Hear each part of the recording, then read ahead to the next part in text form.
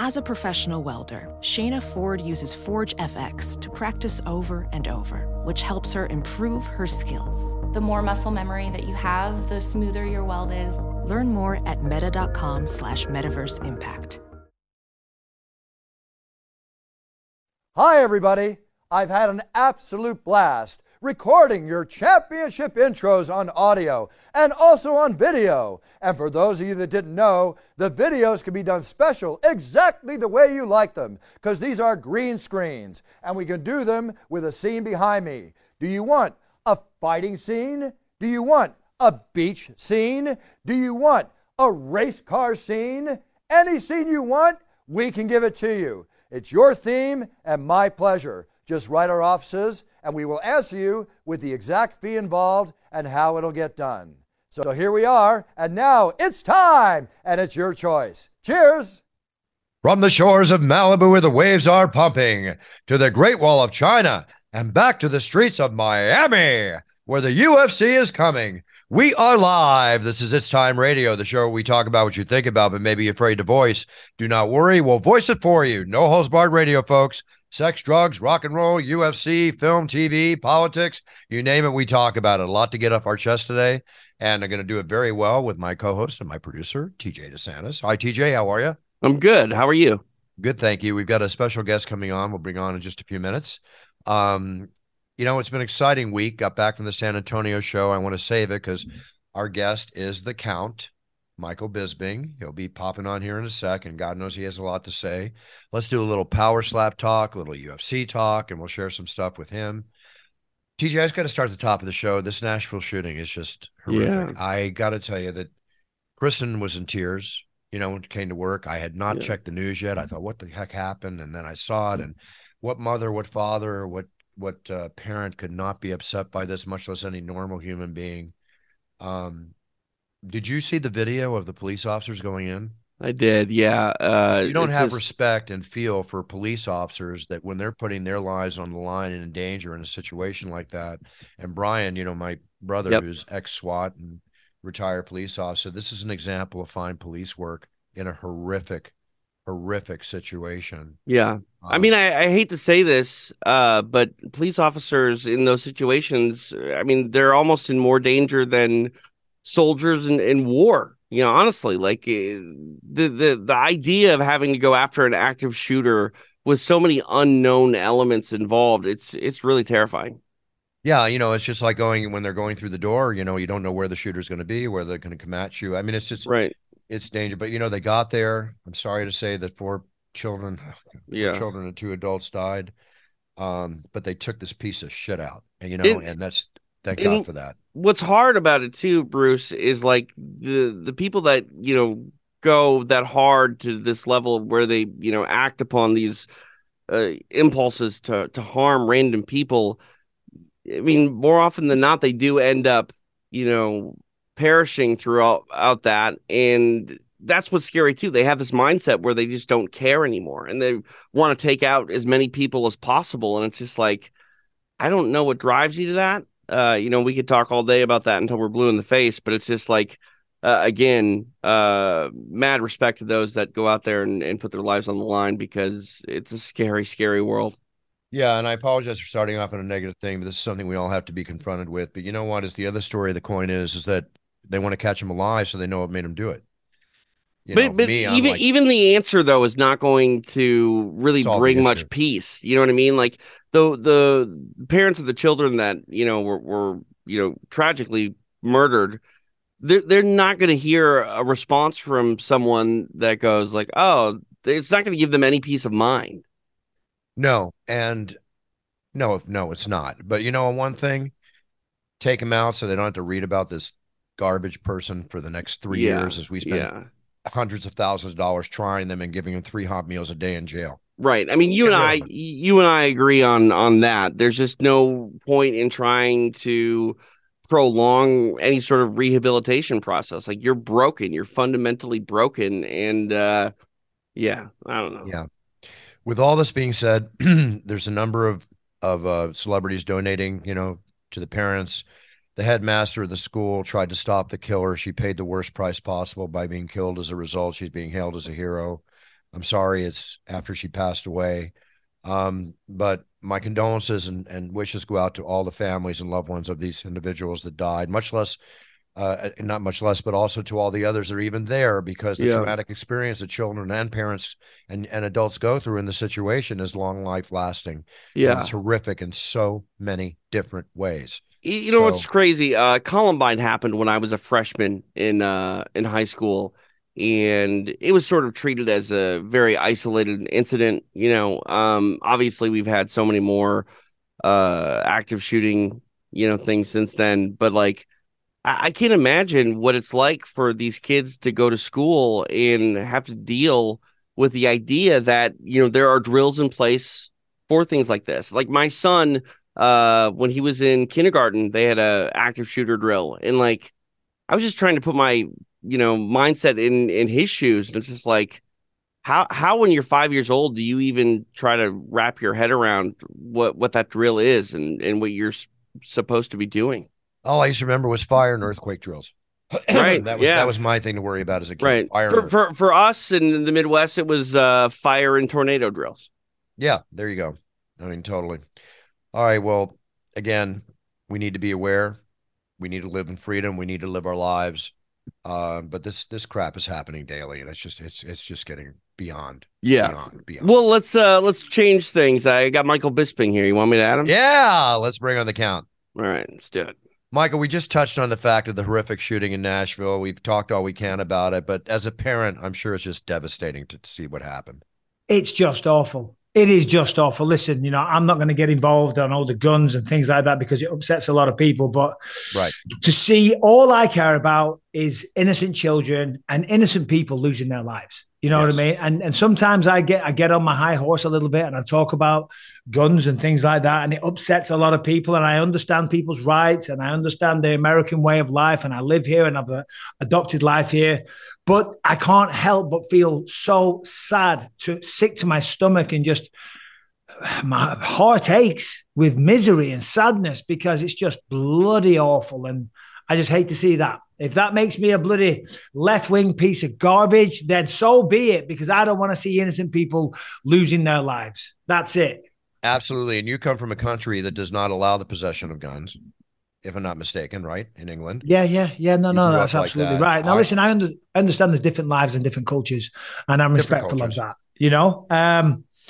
and people say, oh, well, there's plenty of people in the UK that are victims of knife crime. And you're absolutely right. Of course, I never sit there and say that England or whatever country is better than America. That's not what I'm saying. No, I'm just always saying that, this is a tragedy. And between all the intelligent people that live here in this country and the people that are running it, maybe there's a better way of doing things. Maybe mental health screening, maybe a little bit, I don't see a world where somebody needs to own an AK-47. But still, I'm upsetting a lot of people right now. You see, you know what? That's what's crazy. Bruce. Go ahead, Bruce. Sorry. I'll upset him with you, Michael. It's no secret to the show that I'm a huge gun collector, historical weapon collector. I have a very large collection in vaults and everything else. Otherwise, I have my protection weapons, and I have an assault weapon. But I'm the first one to say that they should be banned and not for citizens to have. They're military weapons. I would hand mine in a heartbeat. All you need is a good Glock, a 12-gauge shotgun, and your house is protected.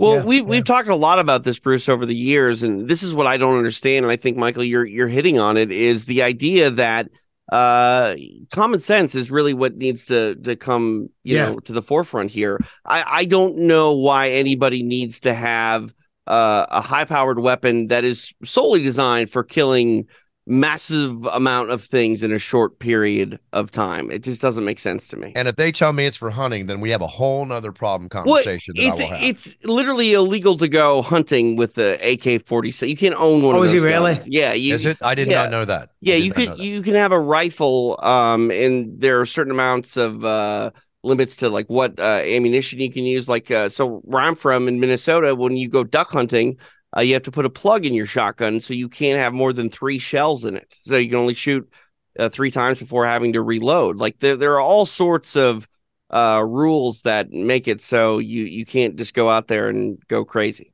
Well, that makes sense, but also too, an AK-47 round, it hits you, it takes your arm off. People don't realize how devastating an AK-47 round is, much less a military .308 round, which you get hit one time. It's not right. John Wick in the movies, which we're going to talk about too. I saw it last night. It's your arm gets blown off. Okay, let's just be real. And the bottom line is, without getting very graphic, there's no reason for us to have assault weapons. If they made the rule, I'll hand mine in tomorrow morning. Well, those are tools of war. They're warfare. You know, like. Exactly. Hey, Michael, you're from England. You couldn't have a gun in England. Do you have a gun as a family member at home? I do not, although I will sound like a hypocrite here. You got two guns, Michael. Yeah, well, there you go. You know, an old boxing coach of mine, Mark Kinney, when I was training in England, I remember we were going through the airport, we were going through security, and the TSA agent said, "Have you got any weapons on you?" And he said, "Left hook, right hand." I'll never forget that. Shouts out Mark Kinney. Is that why I had to wait for you? Pardon me? Is that why I had to wait for you? Yeah. No, I don't. But we are going to be getting one soon, because at the end of the day, I'm away a lot. I travel a lot, and my wife and children are vulnerable. And everyone out here, if anyone's coming to the house, they're not coming unarmed. You know what I mean? They're coming with a weapon, more than likely. So very soon. So if you want to come by our house and cause some trouble, you've got about a week or two to do so, because then after that, your head's going to get blown off, because unfortunately in this country, that's the way it's got to be. So be it. It's the way it is. Just one last thing. Anybody that buys a weapon, I'm going to add this and then we'll go on to another conversation. You need to go formally trained. Yep. Go take all the training, safety training, everything else. Very important. With that said, yeah, my wife's enrolled in a course very shortly. There's a school out here that go through that, all that kind of thing. My agent, Audie Attar from Paradigm, he set it up for us. So as I say, you know, my wife is feeling very, very vulnerable. I'm on the road all the time. She's sitting there by herself, you know. So yeah, that's what we're doing. So see, that's what's scary though. There are a lot of people that don't get that formal training and they just go get a gun. And I'm not going to name him by name, but you know, a guy I used to work for, he got a gun and he rolled into the gun shop to buy some ammunition, and he didn't even know what gun he had. He's just like, I need some bullets. It's like, that's the crazy thing. And that's what I'm talking about, you know, a little bit more screening, a little bit more tuition, you know. Right. To drive a car, you have to learn how to drive a car. Yeah. One would assume to have a weapon that is capable of killing many, many people, you would have to learn how to use said weapon. But still, nobody wants to hear an Englishman sitting here and going on about gun laws, because I don't know a gun from a Yorkshire pudding. So I'll leave that one there. No offense. And I don't know a Yorkshire pudding from a gun. So Yorkshire pudding is one of the best things you'll ever taste in your life. I know. I've had it. I'm kidding. I've had it. No, what is it? I don't know what that is. Tell me. So when you have a traditional roast beef dinner, if my wife was there, she'd tell you. So it's goose fat and flour and eggs kind of mixed up. You get the goose fat really, really hot. Then you put it in like a baking tray and it rises up. You have it with beef and gravy and potatoes, vegetables. Traditional English roast dinner, Yorkshire pudding. Oof, it's beautiful. Do you remember TJ restaurant's chain called Gulliver's?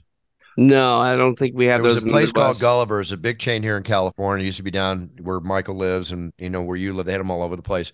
And the girls would come out with the shirts, you know, down to their shoulders. And they would say, "I'm your wench," not "I'm your waitress. I'm your wench." All right. And I'm doing this. And they served one meal.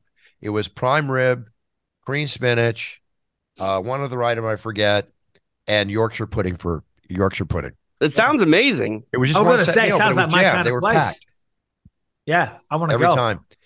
So, Michael, we come off San Antonio, another exciting show. We had the Corey Sandhagen, the Marlon Vera fight. I had no problem with the scoring on that. Did you? All that? Listen, I'm a friend of Marlon Vera. That's why a lot of people say my commentary was very biased. I had a little bit of problem with the scoring that one guy gave it to Cheeto. You know, as much as I love and respect Cheeto, he didn't win that fight. You know, that's my only issue, that it was a split decision. It should have been a unanimous decision. I'm not trying to add insult to injury to Cheeto. He's a friend of mine. Right. We spoke after the fight. He clearly lost the fight. He never showed up. He had a bad night at the office. It happens sometimes. Yep. It was a mental block, combined with the fact that Corey Sandhagen was absolutely phenomenal. You know, but also he didn't show up either. And sometimes you have a mental block. Sometimes the anxiety, the nerves, the pressure, the consequences of the night can all get to you. So I think it was partly Cheeto was having one of those nights. I think it was the overload of data from Corey Sandhagen, the way he was moving, the switching stances was kind of confusing him, and he couldn't get a rhythm going. And then on top of that, he he had a bad night as well. You put it all together. Yeah, it was a great night for Sandhagen and a terrible night for Cheeto. That's the way to put it together. The co-main event with Yana Kunitskaya and Holly Holm. Holly Holm was completely, devastatingly dominating at 41 years old. It's one of the best performances I've ever seen her give. I can't say that much more. You know, I mean, do you feel Holly Holm could be a champion again? I mean, judging by that performance Saturday night, I don't see why not. She looked better than ever. And she certainly was probably more aggressive than ever. You know, yes. I thought she was very close to finishing the fight on multiple occasions, certainly in round 2 and 3. Looked like she was close to getting her first ever submission. High pace. You know, she's always had tremendous cardio and she's always had great movement and strategy, but she was super aggressive on Saturday night as well. And as I say, when you look at that performance, I mean, who's the champion? I mean, it's Amanda Nunes. Right. Listen, not an easy fight. She's lost to her before. Might lose again, but I don't know. Nunes, with the greatest of respect, because I'm a huge fan, maybe slipping a little bit as well, because that's what happens. But who knows? Who knows? You never know. What a story that would be. The thing I love about Holly, guys, right now is, you know, you mentioned her age, and as you get older, a little bit longer in the tooth in the octagon, you have to have good fight IQ. She's, you know, displayed that throughout her career, but the way that she performed, I mean, she seems to be more comfortable with who she is and her style and implementing it than she ever has before. I mean, she's always had great attributes. She's tall, she's long, rangy, great footwork, excellent boxing. Now combining in a lot more takedowns, you know, looking for crucifixes on the ground, close to getting the submission, as I say. You know, she looks better than ever, you know, which at 41 years old is quite the statement, you know. But hey, she was great. She was really good. Exactly. And her incessant front kicks and side kicks and just, you know, nonstop using it like jabs, just boom, boom, boom, the way you should use a front kick like that, you know. It was beautiful. It was beautiful to watch. I love watching Holly, not just when she's fighting, but when she walks in the octagon and she's jumping up and down like a little pixie, you know? Yeah. Running right. It's the cutest. She's cute right before and then she goes to war like a shark-eyed devil, you know? Yeah. Excuse me. Yeah, I like the way she's pacing up and down in between every round right before the fight. And she's jumping up and down. She's just full of energy. And no. Ever since she came to the UFC, she's been a solid addition to the roster. And at 41, again, it's almost insulting to keep going on about her age. You're not supposed to speak about a lady's age like that. But hey, it's a talking point. 41. A lot of men are slowing down at that age. At 41, she's out there. She's showing these ladies that, hey, it can still be done at this age. Age is just, a number. It's just a number. There you go. Thank you, Bruce. I will say this about women. You know, I've called a lot of fights for Invicta over the years, and we had some athletes that were kind of pulling that Randy Couture, where they would come in their mid to late 30s and would be making their debut. I do feel like women have a little bit longer or at least extended career compared to some of their male counterparts.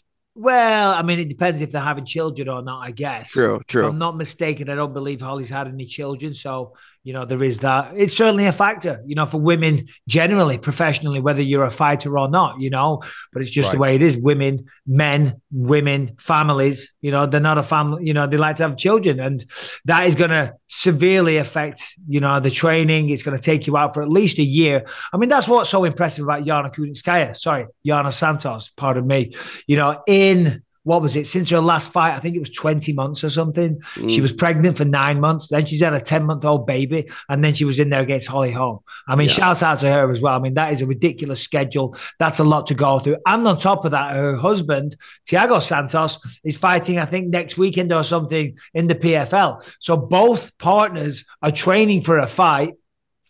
And obviously, that's a very hard thing to do. But normally, you've got your spouse, you know, the person on the other side assisting you, maybe doing the cooking, helping you out, whatever. They're both going through a training camp at the same time with a 10-month-old baby. No, thank you. That's a high-stress situation. You would know better than anybody. I want to apologize. I called her by her maiden name. Yes, Yana Santos, correct. You were talking about age, and I know it's not, a hard, steadfast rule for every athlete, but do you feel, Michael, there is a prime age, or what did you experience for your own self as you got older? Like, what were your best years number-wise, you think? Certainly towards the end of my career, which is Obviously, as you're getting older, you're slowing down, but I never felt like I was slowing down. My emotions were certainly getting better because I was maturing, not only as a person, but maturing as a fighter. And the mental side of things is everything in the fight game. Yes, of course, it's a highly physical sport, but the better thinker you are, the better fighter you're going to be, the more strategy you're going to have, the better you are going to control your emotions. When you're in there, you've got one of the best fighters on the planet standing opposite you. They're trying to take your head off. That is a highly adrenaline fueled situation, but you've got to be able to control that. You're going to be very cool, calm, and collected. That's why Anderson Silva was always so great. Yes. Look at Anderson. He was always just, it's like he was taking a stroll in the park. He was never hyped up. He was never screaming like that. Fedor Emelianenko, he was always well known for being so stoic. Mirko Krokop, there's a lot of people like that. When you can control those emotions, you'll fight better generally. When you're reacting out of emotion, you're going to fight worse because that's the last thing you want to do. So yeah, but as you get older, you get better at doing that. When I was younger in my career, I remember I used to go sit in the corner of the locker room and close my eyes and try and wind myself up and think, come on, let's get fired up because I'm going to go fight. Because I think if I get angry and mad, I'm a force to reckon with. And yeah, that's okay. That might work against 95% of people. But when you get to the true elite, it's going to bite you in the backside. Hey guys, you mentioned Anderson Silva, Michael. I just saw this today. His son Gabriel is set to make his professional boxing debut next month. That's going to be interesting to see the second generation of Silva here. Boxing, but that's a lot of pressure on that young man. Yeah, definitely. But beautiful to see, though, because obviously Anderson passing down the skills and all the rest of it, and he'll be mentoring him. And listen, if his father can do it, he's got the same DNA, he's going to have the same genes, and I fully expect him to go out there and have a great career. And yeah, all the best to him and Anderson Silva. I'm such a fan of that guy. I know when I fought him, I did my usual thing. I talked trash. I was trying to sell the fight and try and get in his head a little bit and make him doubt it. Himself. And of course, I do have a strong stance against fighters using steroids. Do what you want afterwards. I couldn't care less. But when you step your foot in the octagon, I have an issue with that.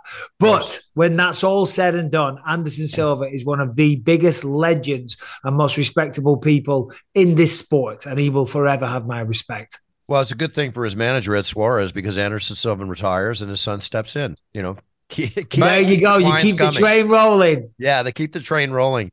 So thank you, San Antonio. Your energy, everything. The fans were just electric, the whole 9 yards. Wonderful to be in Texas for these shows. We lost a couple fights, but we still had a good solid one. We have 10 fights, I think we wound up with. I think it was 11. Or no, we lost one during the show, remember? Oh, no, that's right. Yeah. You're right. 10. That's 10. My favorite amount. Like I like a good anywhere from 8 to 10 fight card. Like that's the perfect night. Yeah. But the annoying thing for me is, because obviously when you're researching these fighters, I like them to drop out earlier in the week. Right. On the Saturday, I've already done the research. Doing all the work. Yes. Sometimes they rebook the fight, but it's not always relevant. Some things have changed. You've got more things to know. I'm like, if you're going to drop out, can you do me a favor and do it on a Wednesday? Because on a Wednesday, Thursday, Friday, Saturday, I am cramming. It's like we were just in London.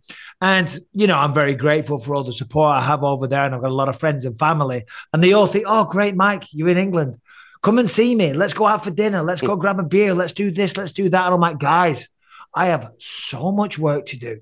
This is not a vacation. I land on the Wednesday. I leave early Sunday morning, and I've got a lot of work to do. I've got to do fighter meetings, got to do the weighing show, BT Sport obligations and stuff like that. There's my dad, there's aunties and uncles, there's friends, there's people. I'm like, guys, I will be sitting in my hotel room on my own, looking at articles, their Instagram profiles, just researching these fighters, so don't be offended if I ignored your calls. It's another thing that sort of bums me out when I call fights is you'll do all that research, Mike, and then maybe the fight happens and it's over in like 30 seconds. It's like, dang, I didn't even get to, fire off all this prep work, That's the equivalent of me announcing a fight, getting back to my seat, just sitting down or almost sitting down. I look up and there was a knockout. Right. Yeah. Jorge Masvidal versus Ben Askren. You just sit down. He's like, whoa, I'm back in there again. Which my job, as far as the preparation, I have a lot of preparation, but nowhere near what you guys go through. much less in London when you had 15 fights versus 11 fights, eventually 10 here. And it's like, I'll ask John Anik and even you, Mike, you go out to dinner on Friday night, forget it. You guys can't. You're busy working. Yeah. And I'm not just like, if I go out, I talk a lot, I talk very loud, and my voice is very fragile. So, like, yeah, these days, the night before a fight, I'm locked up in my room. I'm being very antisocial because I have to be, because Zach, head of production, if I show up the next day and my voice is like that, he's like, you son of a bitch. Right. You were out last night, weren't you? We know it. So those days for me are long gone. I love my job. I'm so grateful for my position, and you got to give it the respect that it's due. Well, let's talk about your job. Your job is, as we just discussed, you do a great job. There's no question. Thank you. I read these things about people talking about bias and all this kind of stuff, and I'm sorry. I get a giggle, because I know what goes into your job. I just get a giggle. They don't know what you have to do. Nobody knows what we have to do unless you're doing what we have to do, as we don't know what they have to do unless we do what they do. But there is a bias for an analyst, I think, for Michael Bisping, and that bias is just calling it the way you see it. You know what I mean? Fighter. Right. Why. Yeah. If people say, oh, you're cheering for X, Y, and Z, it's not that you're cheering. It's just how you see the fight unfolding. Yeah. So Saturday night, a lot of people, on my Twitter were like, you were so biased for Cheeto. Listen, it was clearly evident to anybody that's watched a fight before that what Corey Sandhagen doing was phenomenal. Okay. That was clearly evident. He was winning the fight. He was so technically beautiful, and any young fighter should watch him and aspire to be like that. But one of the big storylines was that Cheeto wasn't fighting. So I was talking about that a lot because it was blowing my mind. Yes, I know Cheeto, but so what? I can separate the fact that for this 15, 25-minute period, we're not friends. It's two professionals, and I'm calling their fights. Yeah, I was talking about Cheeto because he wasn't showing up. And it's like, Is this the round that he's going to start fighting? What is he doing? Why is he waiting so long? That was a big... excuse me, a storyline in the fight with Kamaru Usman and Leon Edwards, close fight. But Leon was winning. Justin Gagey came out and said, Bisping was biased. Was I biased when I called your fight against Rafael Fiziev? Fiziev is from Europe. Perhaps I was biased towards him. No, I was talking about how sensational he was, how he switched up his approach in rounds 2 and 3, in the third round using the jab and the uppercuts. That was fantastic. Yeah. I'm sure he's changed his stance when he went back and watched his own fight and saw how glowing I was in his fight. But surely I'm being biased there. Hey, Mike, when you were fighting, were you paying attention to that? Did you go back and listen to the commentary, and were you ever, wanted to take offense to anything that anyone was saying? I don't think I did. Yeah, nah, not really. The only time sometimes like that was obviously in the later days. We had Fox Sports with the pre-shows on and things, and I'd be in the room, and one of the other fighters that was on the panel doing the job that I typically do when I'm not fighting, we have to make picks, and I see, I can't remember who it was picking against me. There was one fight in particular. I forget who it was, and genuinely I do. And they picked against me, and I took that personally, which I shouldn't have done. We have to make a judgment call. We have to say who we think's going to win, and that's fair enough. That is a difficult thing to do because you're going to offend one of the parties. There's only 2 fighters there. Right. You're going to pick one. You're going to offend the other, and the other one's going to be your best friend. But that's why that's the job. And it's different too. It's not like a game. It's a fight. Like if you pick against someone's like basketball team or football team, those athletes aren't going to take too much offense to it. But when you are predicting someone to get knocked out, it's a one-on-one sport. Yeah. Oh yeah. How do you think they lose? Oh, they're going to get knocked out in the first round. And you're like, what? Right. Oh, I'm going to show you. And I'll be having a word with you when I catch up. But that was a long time ago. That was the 2015 fighter, Michael Bisping, not the 2023 pussy that a lot of people call me.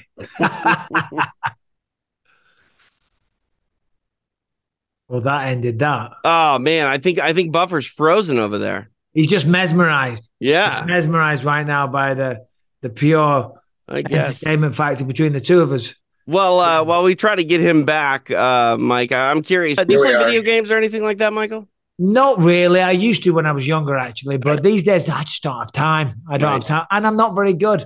I mean, Street Fighter 2, I will say this. I'll beat anybody on Street Fighter 2. I'm pretty good at that. But Call of Duty, it is a fantastic game. But I just get my head blown off 5 seconds into it. I'm like, what's the point of this? And then you got 10-year-olds talking shit too. Yeah, I've got 10-year-olds talking shit. I get my head blown off every 5 seconds. I'm like, this is no fun to me. So I like to do the campaign mode now and again. And my kids are like, Dad, nobody does the campaign mode. What are you doing? I'm like, well, I do. It's you and me, Bisping, doing the campaign mode because I can't handle the smack talk from 10-year-olds. Yeah, exactly. Can you guys hear me? Yeah, we got you, Bruce. I think you're coming through your microphone, so your computer microphone though, and not your big microphone. Oh, I'm coming through the phone. Oh. Yeah. Maybe not. It's okay. That's all right. Here we are. Can you hear me okay, though? Yeah, it's all right. We got you, buddy. We just had an electrical thing here, and it just killed my internet. So sorry. This rain has caused so many problems around this area. Yeah, we were just talking about that. The rain here has just been ridiculous. On and off for 6 months now. No, it's nuts. So, Michael, I don't mean to interrupt you, whatever you were talking before, but I want to get into the other stuff that you're doing now, which is Power Slap. Oh, yeah, Power Slap. Hey, listen, it's getting a lot of negative press. A lot of people are talking shit, but when you're there, I'll tell you this. It is very, very exciting. Listen, the visceral thing about mixed martial arts or fighting or boxing or combat sports in general, the most jaw-dropping moments is when you see somebody get knocked out. And people get knocked out. And I understand, there's no defense and all the rest of it. I understand that. But when you sit and you talk to these people and you understand their backgrounds, then I'm all for it because Dana White never invented Power Slap. These events happen all over the world. They're all over Russia, the US, all over the place. There's no medical screening for the people taking part in it. And, it could be dangerous. Now, with Power Slap, yes, of course, there's medical screening. And, of course, the money's better than it will be on any of the other promotions. And when I sat down, because I wasn't sure about it, but when I sat down and spoke to the people competing, and I remember when I first started, like I was telling Dana, it really changed my opinion on it when I spoke to these people. I remember when I was on The Ultimate Fighter, and back then I was flat broke, no money, not a pot to piss in. It was so stressful just trying to live, the bills coming in, trying to raise a family. I left school at 16. There wasn't many options. And I started this road to become a fighter, and I went on The Ultimate Fighter and I won a couple of fights and I got into the final. And I remember adding it up and thinking, wow, I get $5,000 for each stoppage. I got 2 of them. I get X amount of dollars per week for being on it. When I finished, I was on the phone to my wife going, I'm coming home with about $17,000, babe. This is life-changing for us. And it's easy to forget those times because I'm very lucky because I've had a great career and I became world champion, and it's opened up a lot of other doors and avenues, But these people, when you speak to them, they're very working class, they're blue collar, they're working 2, 3, 4 jobs just to support a family. I spoke to one guy, his kid has a condition. I forget the name of it. He said there's less than 1,000 kids in the world that have this.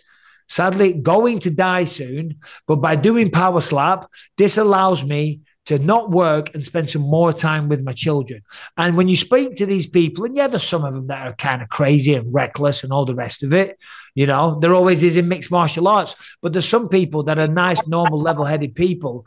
And, they're trying to earn some money because they've got a bigger reason in life. And listen, you can scoff at it, you can laugh at it, you can berate it, but when you hear the personal stories involved, it's hard not to understand and feel for them. Yeah, and you listen, everybody's got to make money. It's growing very popular, though, right?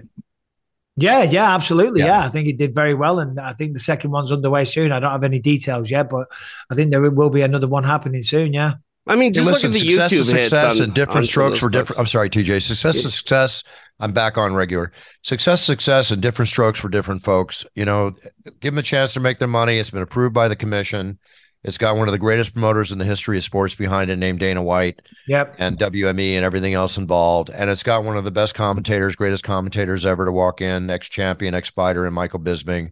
So you know what? If you don't like it, don't watch it. But a lot of people like it. A lot of people watching it. Yeah. Exactly. And listen, and those people that criticize it, I get where you're coming from, but there's 2 sides to the coin. You know what I mean? There really is. And there's people There's people that have tried. Not everyone's good enough to go out there and become a professional mixed martial artist and make a career out of it. But there's some people, that don't mind this kind of thing, and they enjoy the adrenaline and they enjoy the moment and they enjoy competing. And you call it whatever you want. There's, but it's an opportunity for them to take their very unique set of skills and turn it into something positive and make some money. And is it dangerous? Yeah, all right. Of course it is. So's mixed martial arts. I've got one eye. I've got no knees. I've got a broken back, half a brain cell. Do you know what I mean? But I left school at 16 years old with no future whatsoever. I was getting a lot of trouble with the law. I went to prison, and now I'm sitting here and I'm living in a nice house in Orange County, and life is great, right? And there's a potential for some of these people to do a similar thing with this. So you can't hate on it. Horses for courses. And as you said, Bruce, it's perfect. If you don't like it, don't watch. Yeah, don't watch. There's a lot of people that do watch it and do like it. Well, I think we live in a time where like hardcore MMA fans feel like they have to consume everything, even if it's not MMA. If the UFC or Dana White is doing something, they feel like they have to watch it. But like at this point, you're right. And Dana has said it too. If you think a UFC card isn't up to snuff, don't watch it. There's offerings week in and week out, and just and let me tell you this: there's still mixed martial arts has come so far, right? Yeah. And I'm not saying that. Listen, mixed martial arts is a beautiful sport, and power slap is, it's very basic, okay. But look at how the reception was for mixed martial arts when it first came around. Human cockfighting, it was banned. Right. It wasn't even allowed on cable TV, and the reality is, there's still a lot of people that feel like that. I was on this movie last year, as I said before, and one of the guys, and he's become a lifelong friend of mine, huge boxing fan. And the first night we went out to dinner and we got to know each other, shout out Luca Pasqualino, he was saying, once we had a couple of drinks and we got to know each other a little better and we got talking. He was like, Mike, I'm a massive boxing fan, but I can't stand mixed martial arts. He said, I just don't get it. I don't like it. Somebody gets knocked down and they follow them down to the ground. I just don't see the beauty in that, Mike. And we had a long, healthy, respectable discussion. I'm like, mate, what are you talking about? Boxing is so dangerous. There's still 8 to 15 deaths per year, and there's a higher chance of brain damage and all the rest of it. So there's always going to be critics to everything. There's still critics to mixed martial arts. And the mixed martial arts critics are now criticizing power slap. Well, there's a lot of people that criticize mixed martial arts. So who's right and who's wrong? Who cares? Don't like it, don't watch, stick it up your ass. Cheers. That's the way to say it right there. Totally. Michael, okay, power slap, onward, upward. UFC, rocket ship upward. All that goes with it. John Wick 4. Yeah. I just took my boys to see it last night. And 2 hours and 40 minutes of nonstop romping, over the top, way over the top versus John Wick 1, 2, and 3. Amazing how they do these scenes. You know that the average scene, that a fight scene in John Wick that could take 3 minutes on film probably takes 3 weeks to film, right? Yep. You know that all goes into that. I can't say enough how enjoyable, if you just want to see mayhem and see the bad guys get their due. 2 things. I think they should call John Wick a superhero, because he gets stabbed and shot, falling 2 stories, hitting his body on pillars coming out of the building, landing, getting up, beating up every bad guy, headshotting everybody he shoots at while 10 guys are shooting at him, just like Arnold Schwarzenegger, slowly rumbling through the jungle, and he's got 20 Sandinistas behind him spraying him with AK-47s, but nobody. Let me ask you this real quick. I'm sorry to interrupt. A 100-pound woman probably hits him and knocks him flying across the room, because women are so badass and they can do anything. Right. Exactly. But thoroughly enjoyable. A lot of dramatic license. It is what it is. But if you want to see the bad guys get their just due, the second thing I want to say is Scott Adkins. Yeah. And that you work with. He's in the movie. He plays one of the lead heavies. Looked like he put on a little weight for this because he's normally so trim. Yeah, no, he is. And I haven't spoken to him about it because we are good friends. I think it was just like a fat suit. Was that what it was? Yeah. I think he was wearing a fat suit, because I saw some clips on his Instagram, and he looks big in it. But I think he's wearing a fat suit because at the premiere he looked tip top again. So I think it's just prosthetics. They did a very good job in that. He wasn't the ultra fat guy in the movie with the gold teeth, was he? Yeah, the ultra fat guy with like a weird Russian accent or something. Oh, excuse me. There were 2 guys. So he was like really heavy in the movie. Yeah. Oh, that was him. Okay, the makeup they did for him, the teeth, because when that 300. He was like a 300-pound heavy. He was the bad guy that came after him. They had a big fight scene. I misinterpreted from another guy I saw that was more facially like him. Okay, that makes it clear. So I haven't seen the film yet. But I've on his Instagram, I've seen some clips of him in the suit dancing and just just having a laugh. And his whole face is made heavy too, right? Correct. Yeah, his chin and everything. Yeah. Oh, listen, even more so now. That actually, I'm going to praise him even more because that was a hell of an acting job on his part. And then when they had the fight scene and he started to move, I'm like, this big guy can move. Yeah, but that makes sense right there with Scott Adkins. Oh, okay, cool. Very cool. And by the way, one of the nicest guys you can ever meet. He really is just such a down-to-earth, so humble, and just a nice, average guy that loves martial arts, and he's really turned it into something successful. So shout out to Scott Adkins. But I'm going to say this, and I'm ashamed. I haven't seen any of the John Wick films. I haven't seen a single one. Me when we were in the airport. You mentioned that to me in the airport. You hadn't seen any of them. You got to watch 1 through 3 before. I know. It's my wife. She won't watch movies like that. I got to watch them by myself. So maybe on a plane, I'll start at 1. Get it on the plane or download it to your thing. They're thoroughly enjoyable. Keanu Reeves at 58 years old does a great job. That's crazy to think he's that old. It's 58. Crazy. It's crazy. Yeah. No, he's so talented. I know. Everyone says it's fantastic. I have got to watch it. Yeah.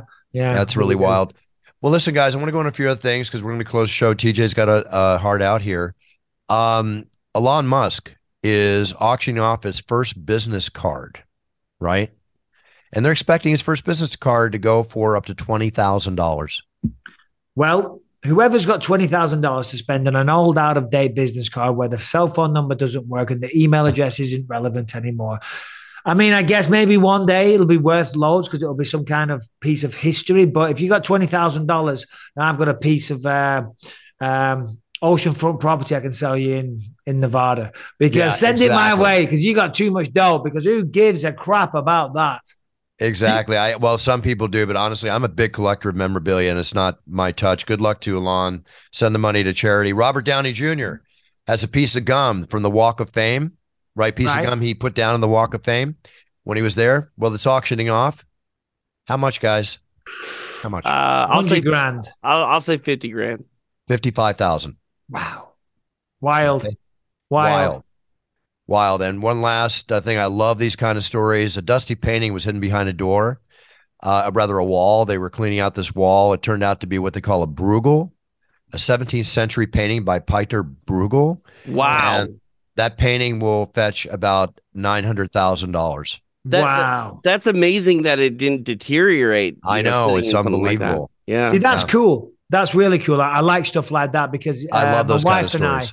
We're a big collector of antiques, mainly my wife, in our spare. So you appreciate that kind of stuff. Of course. Our house is full of antiques, not in this room, but everywhere. It's just full of antiques. And that's what we do in our spare time.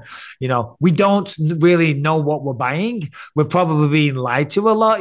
Our first question is it old? And they could just say, oh, it's from the 17th century. I'm like, oh, let's buy it. But my wife loves weird, wonderful, old artifacts, original pieces. And she wants to go metal collecting. Her dream is to go metal collect, like detecting, metal detecting. We talk about these stories all the time. Metal detecting and find like an old Roman coin or something like that. I'm like, babe, I'll buy you a metal detector for Christmas. We just talked about a story like that a few months ago, and it was in England. Right. Detectors, they found the coins. Another one found this huge piece of like 17th, 16th century jewelry worth hundreds of thousands. Yeah, that's right. No, I think we saw it, and that's what spurred that conversation. She's like, I want to do that. I'm like, right, babe, don't worry. I got you. What's crazy about Europe and the metal detectors over there, you're like liable to find some, unexploded ordnance from all the wars over there. It happens. The years. Yeah. It happens. Yeah, no, it does. It does. Yeah. Be careful what you wish for. Well, speaking of unexploded ordnance, Jimmy Garoppolo, with the Raiders, Las Vegas Raiders, he was just offered free sex for life from the Las Vegas brothel workers. There you go. There's an offer you can't refuse. I mean, his wife, if he's married, might not appreciate that. But hey, listen, come on. The perks of the job. You know what? It's called promotion for the brothel. That's all. Yeah, of course. How to get your name on TMZ. So, Michael, I know, and I appreciate your enjoyment and liking of my It's Time cologne and the the picture and everything. We just got last week. We're the fastest selling cologne on Amazon. Wow, that is very impressive. Congrats, Bruce. Yeah, well Amazon and Walmart's. It's all good. I want to show you one more thing as I show. This is all about you. This is my new Puncher's Chance. Well, yes, Puncher's Chance, but this is the new Puncher's Chance, which is the single barrel 105 proof version. How do you like this label? The Undisputed. Oh, that's nice. The Undisputed. There you go. I like that. Great packaging. Like that. Love it. Yeah, Love this it. is in. So what's the difference? With it being undisputed, what's the difference? Well, this is a single barrel version, right? There's a certain way to make the bourbon. Okay. And my original is 90 proof. This is 105 proof. And it has a totally different, lovely aftertaste. Okay. Really, really good. This will, unlike my reserve versions where I only have a couple thousand cases, they're all sold out. This will be readily available, just like the original Puncher's Chance, and it's already getting into stores all over. You can just go to puncherschancebourbon.com. Anybody out there, if they want to have one delivered to the house. Otherwise, check your Bevmo stores. I'll be in Miami next week on Friday doing appearances in Miami, but that's enough shilling for me. Michael, is there anything that you want to bring up? Yeah, not really. Not really. I mean, as you can see on what says, Believe You Me. Check out the podcast, Believe You Me. Other than that, I will see you where I see you. Bruce, TJ, always a pleasure talking to you guys. And thanks, Michael. Thanks for having me. And I'll see you soon. Absolutely. Thanks, everybody tune into Michael Bisping's podcast too, not just this one. You got a very popular podcast. You do a great job, Michael. Thank you very much. All right. Cheers. Best to you and your family. Thanks, guys. You fellas take care. Enjoy the rest of your week. See you in Miami. Talk soon. All the best, in Miami? Guys. No, Michael? I'm not. No. I was going to say sadly, but it's nice to have a break. There you go. Enjoy it. Because I go to Kansas City, and then from there I fly straight to Europe to do a small part in the film. So it's go, go, go. So I'll have a weekend off. I'll be sitting there. I'll have a Puncher's Chance in my hand. I'll have my feet up, the fire on, because it's bloody freezing in California. You fellas take care. See you soon. Thanks, Michael. Take care. Bye-bye. I love Bisping. You were talking about, his mindset when he was a fighter compared to, what he's like now, being an analyst in retirement. And there are just some personalities that seem to be a lot more, I don't want to say likable, because I always liked Mike. He was always very nice to me, but he's a lot more, accommodating and doesn't have a chip on his shoulder like he did when he was fighting. Oh, absolutely. No, Michael, he's a friend. He's a great guy. We flew back together, hung out in the airport together. There's never a dull moment with Michael Bisping. That's all I can say. Yeah. So it's really enjoyable for sure. Yeah. TJ, what's up with you? Let's see here. Last weekend, I was in Playa del Carmen down in Mexico for 2 shows. Eddie Bravo put on Medusa, which is female-only jiu-jitsu. And then on Sunday, we did Combat Jiu-Jitsu Worlds, the welterweights. Phenomenal show.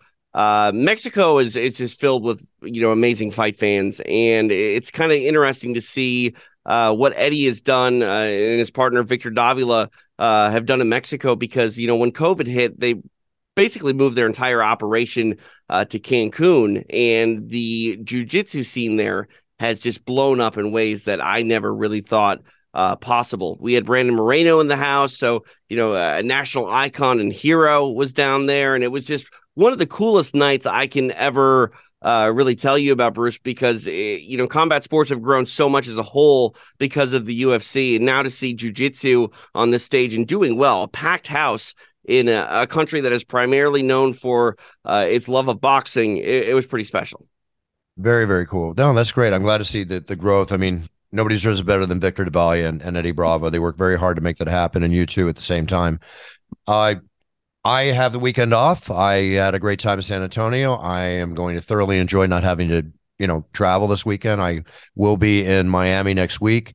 We'll talk more about that next week. Our sponsor for the show, aside from Puncher's Chance Bourbon and It's Time Cologne, basically, and also Rubet, which is a very big company that I work with, is our site, medicaleverything.com. And we're really happy to have them on the show. They send us health tips. The tip this week is 8 tips while traveling, and what we do all the time, TJ. Yeah. And just a couple tips here that apply really hard. You don't want to skip the jet lag. They say go to bed like 1 hour earlier for a few days before leaving. I agree with that, but at the same time, I time my stuff. They go into how to time your jet lag, the sanitizing of surfaces, And here's an interesting thing. When traveling abroad, it's important to avoid ice. Oh, yeah. I just, that kind of bit me a little bit in Mexico. I had ice from a restaurant and had a pretty upset stomach for about 4 or 5 hours. Yeah, because it can contain bacteria. Yep. Yeah, so they go into details about traveling tips and stuff. So check out medicaleverything.com, folks. Myself, we'll be back next week. I'll see you in Miami. Thank you for making us Time Cologne, the best-selling cologne on Amazon. And you can also get it at Walmart. And with that being said, everybody set your goals, write them down. Make sure you are totally knowledgeable about everything you do. So when you step up on that yellow brick road to success in your future, just be the best you can be, and then you're winning. And that's, again, as we always say, that's what we're all about on It's Time Radio. Be a role model to your sphere of influence, show respect to everybody, and let's all make this world a much better place, because we all have to do our part to do so. That's it. Buffer out. Have a great week.